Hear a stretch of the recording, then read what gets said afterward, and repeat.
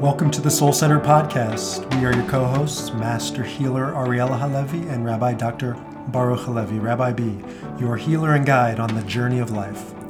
In this podcast, we will explore all things spirituality, meaning, and healing, from Kabbalah and the healing of your soul to shamanic energy work and the healing of your past, from ancient wisdom traditions to guide your spirit to modern tools to live your life.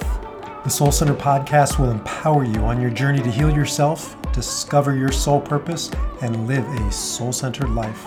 And now, on to the podcast.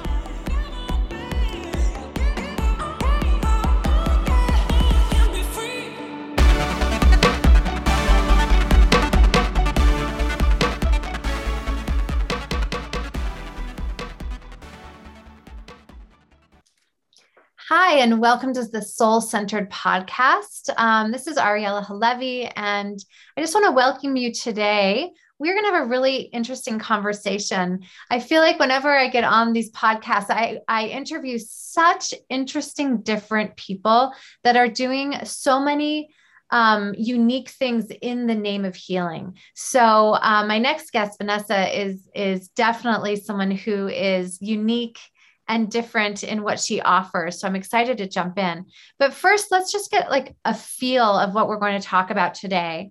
I have 4 children, and for each of my children, I had a doula, and I had a midwife, and I had a doula. And some people say, well, what's the difference between a midwife and a doula? And we're going to get into that today. But in terms of birthing, the doula is there. And very similar in end of life, the doula is there for additional support when a woman needs, she needs someone other than maybe her partner, like I did. Although my husband was very wonderful, I needed someone that A, was a woman, and B, really understood my body and the process of giving birth. I wanted to make sure I had someone by my side that really understood that I can't just lay in a bed. I have to walk around. I have to do squats. I have to walk up and down the hill. I had to do so many different things that she really was there for me. I felt supported for every single birth that I had. And so birth and death are the bookends of life. Yet we welcome one and we dread the other. So why is it that birth is celebrated and death is pretty much taboo? And again, like, as I said, I was expecting my first child, my 4 children, and I always was, it's exciting. And you want someone there to cheerlead you on and support you. And yet death and dying can become this no-go zone where not only do you not talk about it, but you're not emotionally prepared for it. And in this unpreparedness, if that's a word, people's end of life desires are either swept under the rug, not talked about, or perhaps they don't even know they have end of life needs. We all know that we have end of life needs in terms of, financial and funeral arrangements and things like that. But really, the end of life doula is someone who approaches these situations with a family and the person who's dying, that they approach it with empathy and compassion. Every end of life doula I know, including Vanessa, is so compassionate. I would say that's the first thought when I think of Vanessa or an end of life doula. I think of compassion and just this ability to face the unknown, and death and birth is unknown, and to face that unknown with unequivocal sureness, absolute sureness, that even though we know you will die, we don't know how this is going to happen. And so I want to transition now into introducing you to Vanessa Johnston. And she is not only someone I adore, and she is, we're going to talk about all that she is. She is really someone that embraces death in a very compassionate and loving way. And Vanessa is an end of life doula. She's also the owner of Denver EOL Doula. So the membership of Colorado End of Life Collaborative. She's the co-founder and second vice president. And if you've never heard of it and you do live in Denver or Colorado, it is definitely a nonprofit that you must check out. My husband and I are both members, and we not only contribute, but we enjoy being a part of their community. Her mission is really to empower those who are dying to experience their final milestone with dignity and grace. She seeks to provide individualized and intersectional emotional, spiritual, and informational support for people with a terminal diagnosis and their loved ones. Her clients, the services that she offers are limited, but are not limited to the following. She's a compassionate bedside presence that normalizes the dying process. She is assisting in creating space and moving from fear and anxiety to love and meaning. And she provides guided meditations for relief of stress and comfort. She also is a shamanic practitioner, offering angelic Reiki and healing touch therapy if desired. She really is a guide for the end of life needs. So welcome, Vanessa. It's nice to have you here. Thank you. Thanks for having me. Sure. So in all of that, I want to find out a little bit more about you. How did you come to this profession? And I think both personally and professionally, how did you come to do this work? Sure. I have always been somebody that is comfortable with the uncomfortable ever since I was little. So I was drawn to things that people didn't necessarily want to talk about. I didn't have a lot of tolerance for small talk. I really wanted to get to the deep philosophical discussions. So that's kind of been with me my whole life. My first career, I was a high school English teacher. So I was drawn to working with people in transition, as adolescence is. And since I was an English teacher, I love literature, and it's always been about stories for me. And so I come to this work with a reverence for stories, because that's what I work with, is people's stories, and we all have one, and we all deserve to have those stories honored.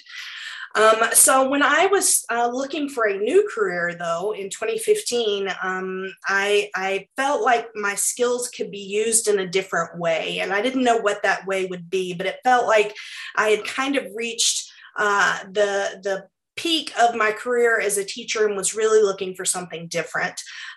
So I was fortunate enough to go to a trip to China and Japan with my family. And we made a lot of visits to holy sites there. And in particular, there was a temple for Kuan Yin, the goddess of compassion. And while I was there, I was really in this space where I was looking for a new direction. And so I just kind of put it out to the universe, what is this new path that I should take that would use my skills and serve the world in a way that felt meaningful to me and meaningful to others. And just kind of left it there with Kuan Yin, goddess of love and compassion.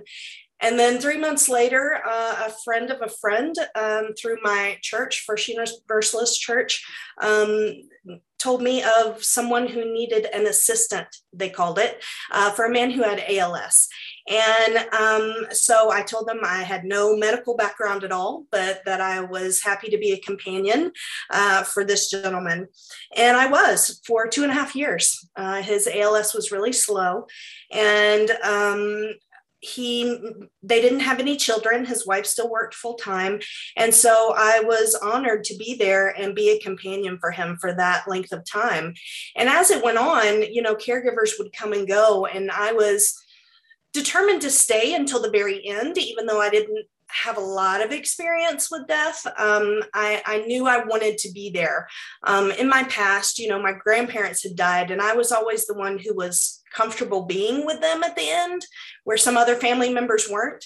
And I felt compelled to, share happy memories with them, whereas other family members might be wrapped up in sadness. So again, there was this comfort level that just came naturally to me.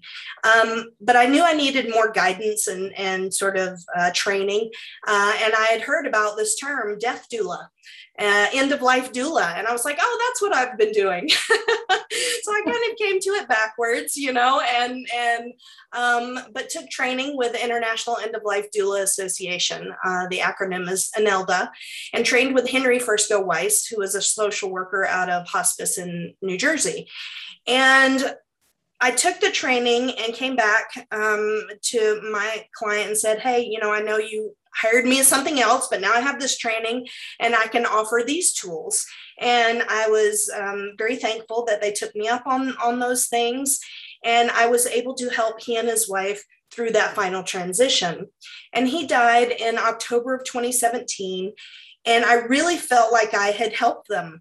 And I felt like this was the calling that I had been looking for, and that this was the way that I could use my unique skills to help other people, and all in the name of compassion, like you said. And because I truly believe that everybody deserves to be empowered at the end of life as much as they can, because so much of their power is taken away physically and everything else. And I really wanted to honor the stories of people and how they've lived, and to not just have a default ending, but let's create the ending that feels true to you. So it's very important that I take myself out of it and really reflect back what I hear people saying that they want. And maybe they've never thought about it before, because of course our culture does not encourage us to talk about these things. But so then I set up my business in 2018 and kind of went from there, in addition to the volunteering I do for hospice.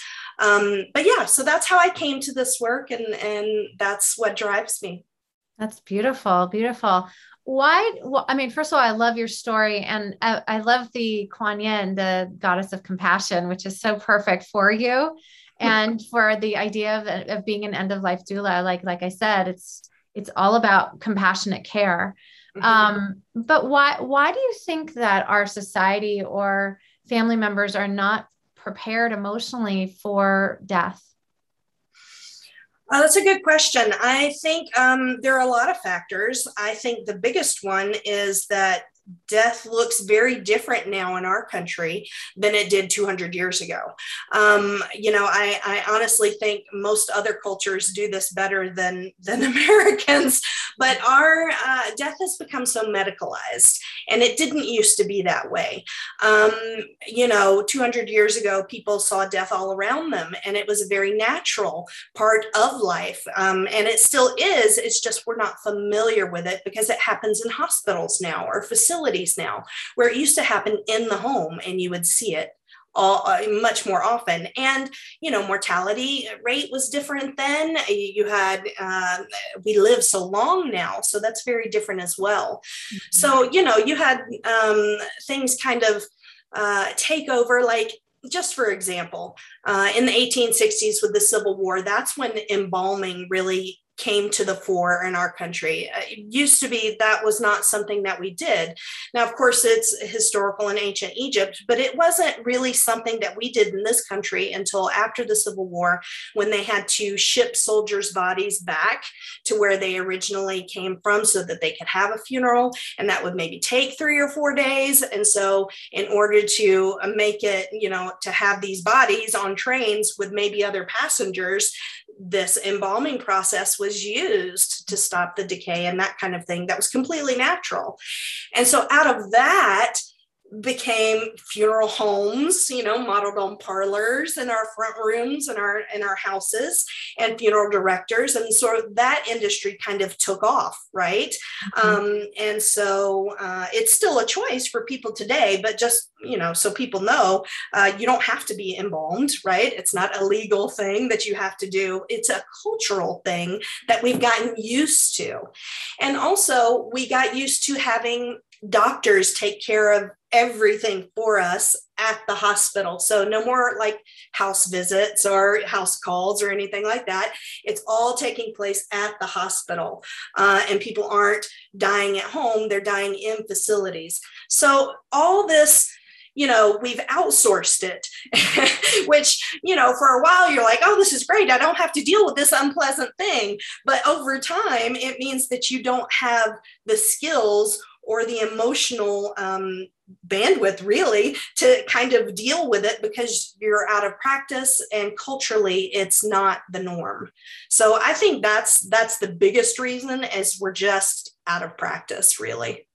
It's so true. And I also think part of it is it can be so empowering to die as you wish. Now, we never know how things will go, but to have someone there like you, and, you would want, obviously you would hope the family members are also on board, but to have your wishes be heard and seen. And I mean, that is why I chose a doula. I mean, I had a midwife, but I still knew that at some point I would be in the hospital because my husband and I had a deal. I was like, okay, I got the midwife and the doula, but he was still uncomfortable with the home birth. So I agreed to the hospital as long as I had my people. Right. But I mean, that is like to have your quote unquote, your people there to make sure that your choices and your wishes are being fulfilled. I kind of see that as part of your role, if I'm correct also. And not only feeling empowered pre-death, like I am curious when you come in, but also like, I'd love to have a discussion on like during the actual death process and what you've experienced. Just, that can be another conversation in a few minutes. What you've experienced in transitioning these souls to the other side. So let's go with the empowerment piece first, and we'll come in, and then we'll go to the other one. Sure. Well, I'm so glad you started this conversation with your story about a birth doula, because I so look to that profession because it's the same thing. It's what I do. But like you said, people are much happier to talk about babies and birth and that kind of thing, which I understand. It's the beginning of a story, not the end of a story. So I understand that, but you mentioned the birth doula as a guide to the process. That's exactly what I do. I'm a guide to the dying process because it is a process that has some markers that you can see along the way. And the thing is, with death being so removed from most people's normal everyday experience, we don't know what those markers are anymore. So we need someone to tell us. And so unless you've experienced like a lot of death of your family and loved ones, you don't know what those are. So there's a lot of like, on the job learning as it goes, experiencing it, learning it in real time, which is not really helpful. I mean, so pregnant people know this. They try and find out ahead of time what's going to happen so they know and they're prepared. And that's what I try and do as well, is just try and let people know in a gentle way, in a compassionate way, for as much as they want to know what's going to happen to them. And some people, have a higher tolerance than others. So I really, it's important for me to gauge where the person is. I always meet people where they are, and their loved ones too, whoever is in their circle, whoever their people are. I try and read the dynamic and find out where the support is needed. Is it just knowledge, or are there like actual things that I can do to kind of help them feel more empowered? So that's kind of that piece of it. And then, as far as your question is when you come in, the sooner the better. Honestly, the big difference with birth doulas, they have a pretty standard timeline to deal with, right? Nobody's been pregnant for 2 years. And so, but death is not like that. It's the great mystery, right? There's a huge question mark over everything. And so, that makes it a bit more difficult. What I typically say is when you've received a terminal diagnosis, that's an excellent time to bring me in.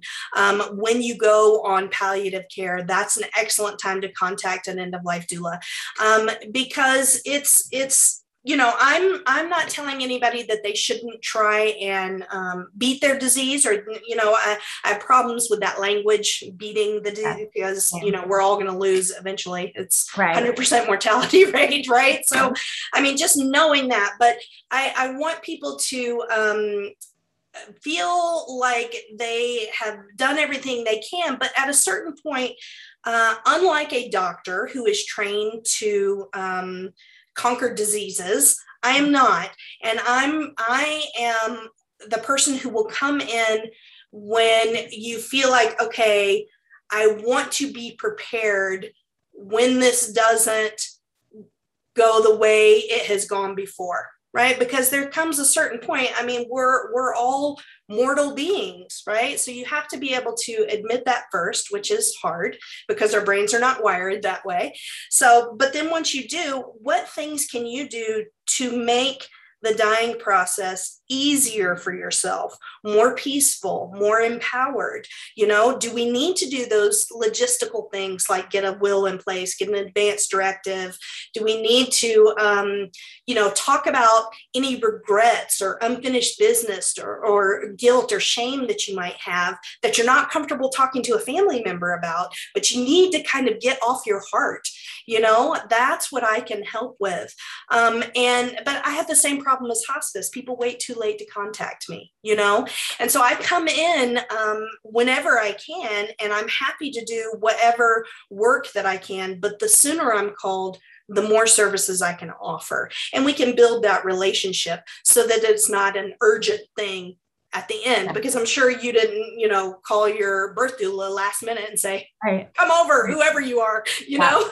Yeah, but it's really interesting because I'm thinking of my mom who passed away 3 years ago, and she refused hospice, refused to talk about dying, like she was going to beat cancer. So why would she get a doula? Why would she? I mean, we got hospice literally, I think 5 hours before she went into a coma, and so we knew that she was dying, but she wouldn't talk about it. So there was nothing we could do.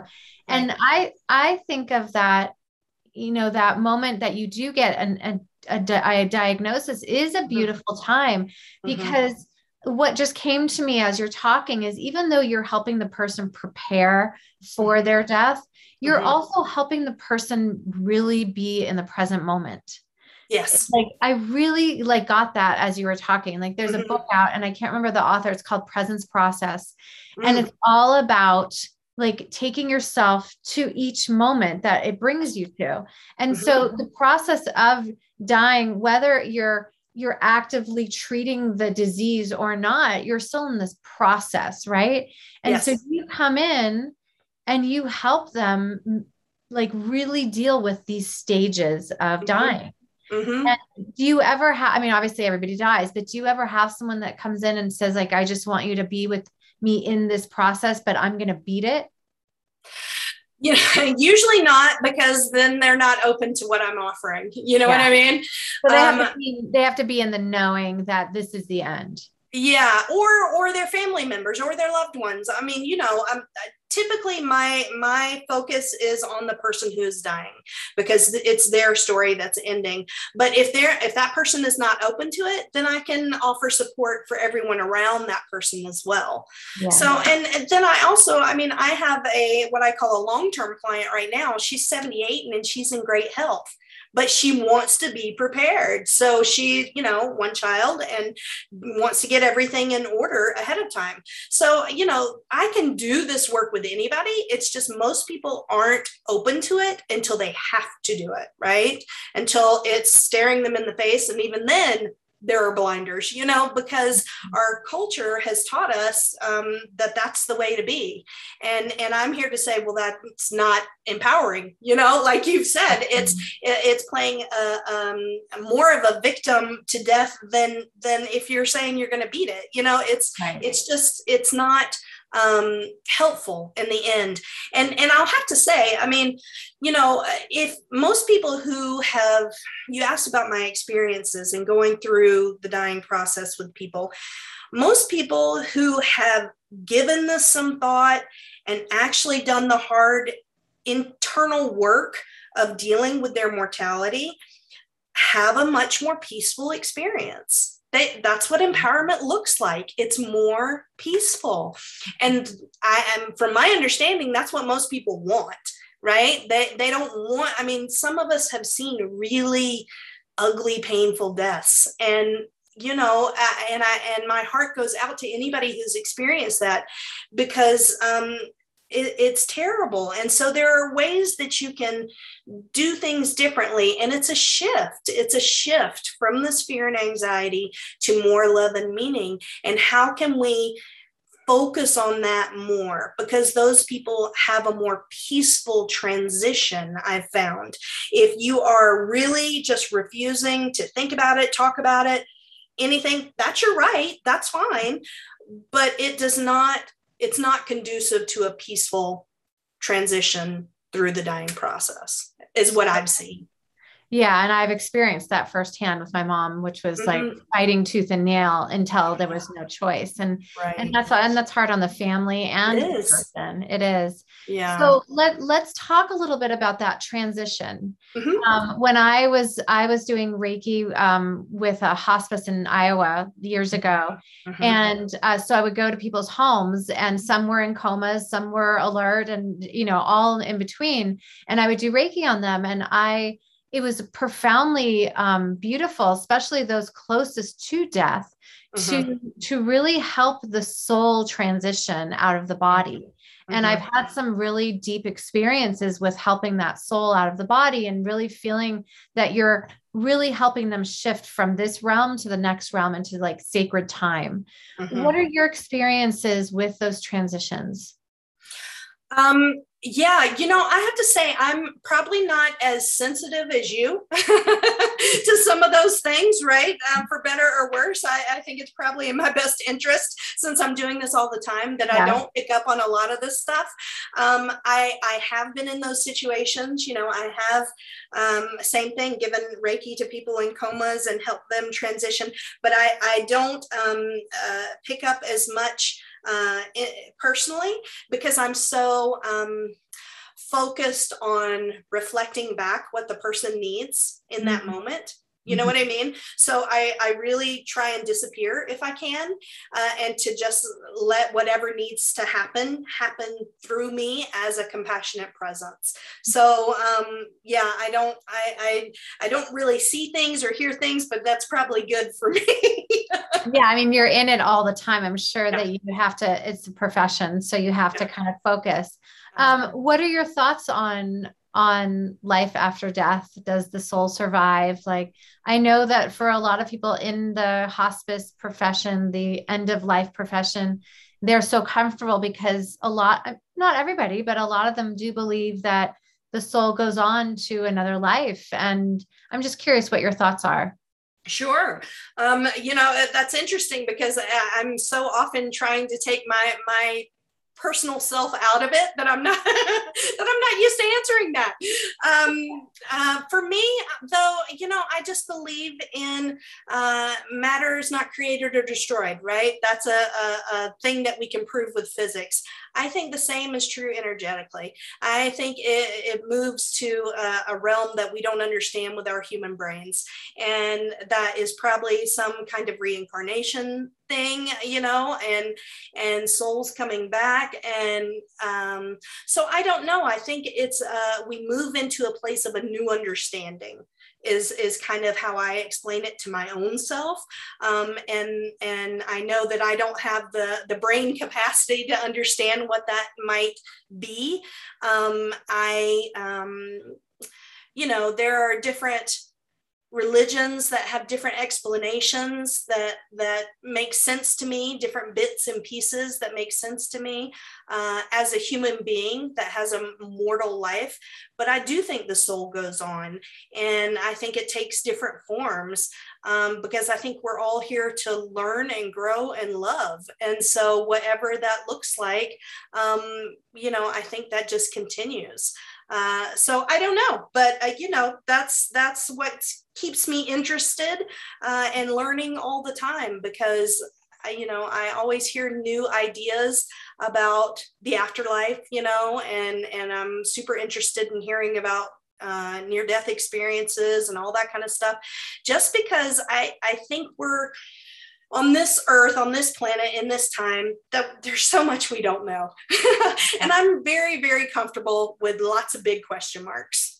Right. And so, and that's fine. As long as I can move forward in love and compassion, then I'm okay with that. That's beautiful. I think you actually do know, because you just said, what you feel. And I think everybody has a different take on it. So that's why I was curious, because you are in it so much, what your take on was it. But what I see you as, really you're a facilitator of just holding this container. Right. And you personally have such a beautiful way of just, it's an empty container, because there's nothing of you in there. It is literally, I see you as like carrying like this container to a family and saying, this is what we will fill it with. Yes. Whatever that is. Yes. And so that ultimately is so beautiful, because that's the whole point of death and birth, is that there is no timeline. Right. I remember it was right before pandemic, and my grandmother passed away. She was 97. Mm-hmm. And it was literally like, I came home from her funeral and the next day we went into lockdown, and I was just so grateful that I had been able to say goodbye to her, and then I had come home, and then I went back for the funeral. And it got me to thinking about the unpredictability of life and how we want to control and plan. And I guess I don't have a question, but I guess if you have any thoughts on that, like how you come to them with this open container and saying, there is no timeline. And it's beautiful, because a lot of us can't do that. And you do that for a profession, to say, this is what we have, but we don't know what it is. Right. How do you handle that? Well, thank you. I appreciate that. I do. That's my goal, is to try and create that container and hold that sacred space for people. Most times people are like, what are you even talking about? So I have to kind of explain that it's an option for you, because people don't know what they don't know. So I try to extend grace around that, and just, and try and help people wherever they are. A couple things. I'm glad that you were able to go to your grandmother's funeral. There's so much that is beautiful about ritual and ceremony that really helps us process what's happening, when it's happening. So that's the main thing I was going to say. And I forgot what your question was now, Ariel. Sorry. Well, actually, I was going to ask you, just in terms of where we've been in this past 2 years pandemic, what have you seen in terms of people who aren't able to ritualize those deaths? Have you seen anything? Well, it broke my heart that I wasn't able to get in to see people who were dying in hospitals and facilities, because, lockdown, unless you were a frontline nurse, you weren't in there. And so that's when I really started to offer virtual support. Mm-hmm. So over Zoom, over text, over phone. I mean, you can do a lot that way. I've been able to help people, give them ideas for ceremony and ritual that they can do themselves. I mean, that's always the most powerful, right? Is if you are doing it yourself instead of somebody else saying words for you. And so I can help people, remote support. And that's kind of, I started offering that at the beginning of lockdown, just because I wanted to help in some way. And I felt that the need was out there, but even now, there are still places that aren't letting, people like me into facilities. So it's, even though I'm vaccinated and all that, I mean, it's really tough unless you're a nurse or a doctor really working on the front lines still. Right. So that's tough. Yeah. It is. It's a different world. And hopefully we'll go back to, all in person where we can ritualize these things. Along those lines, or maybe not along those lines, tell me, just as we wrap up, tell me about the Colorado End of Life Collaborative. Tell me about it and why I think it's so special, but why do you think it's so special? What is it? Thank you. Well, so, I had my business and I was really trying to get the word out because, I believe in this service that I'm offering and I think there's value to it, but people weren't really taking me up on it. So I was thinking, how can I change that? And, as one person, I can only talk to so many people. Now, I will talk to anybody who will listen about what I do. So thank you for having me on. But through that, I found other people who were doing what I do in the Denver area. And, I made a connection with 4 other locally trained end-of-life doulas, and we really wanted to create community for each other and for other death care professionals, people in this area that are really providing compassionate care and service for people who are experiencing death themselves or the death of a loved one. So in 2020, we got the paperwork together and filed for nonprofit status. So it's a 501c6. So we're kind of a business league. Everybody in the collaborative has their own business. And we don't have a brick and mortar building, but we have a beautiful website that we're proud of. And we're always growing. We want to cover the whole state. So that's why we called it Colorado. And we called it a collaborative because we really want to collaborate with other people in these spaces.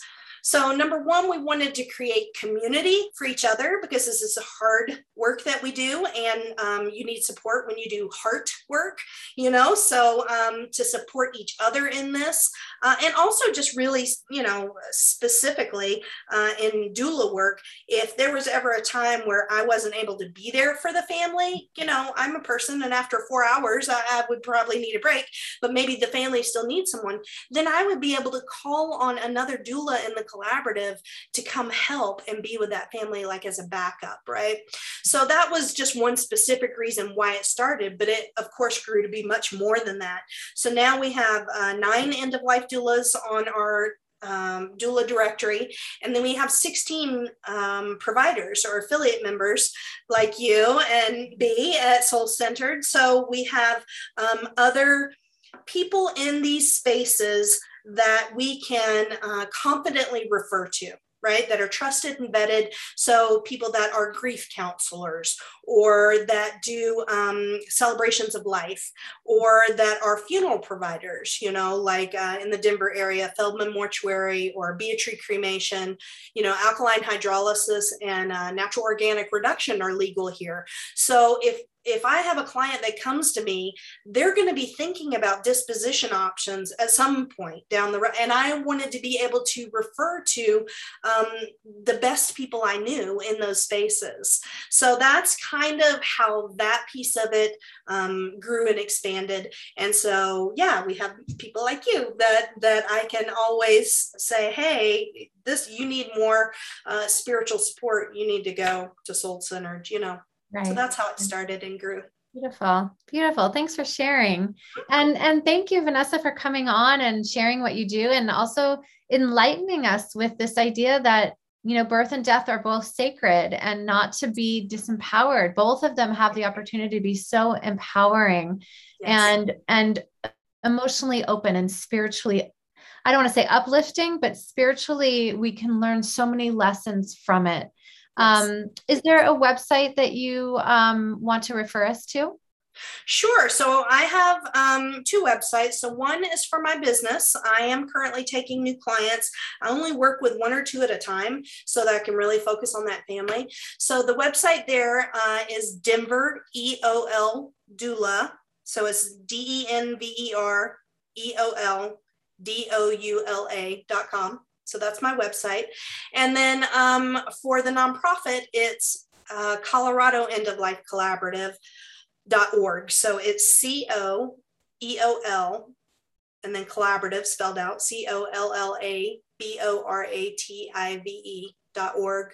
And I know that's a mouthful, so I know it's really long, but yeah, those are the 2 ways that people can get in touch with me for sure. And I just want to say, as an end-of-life doula, I can't take away the sadness or the sorrow that surrounds this loss, right? Because there is a loss at the heart of what I do. And I want to be cognizant of that and honor that, but it's the empowerment piece around it that leads to the growth and learning and spiritual experiences that you're speaking about. So absolutely. Absolutely. Thank you so much, Vanessa. You're welcome. Thanks for having me. Sure.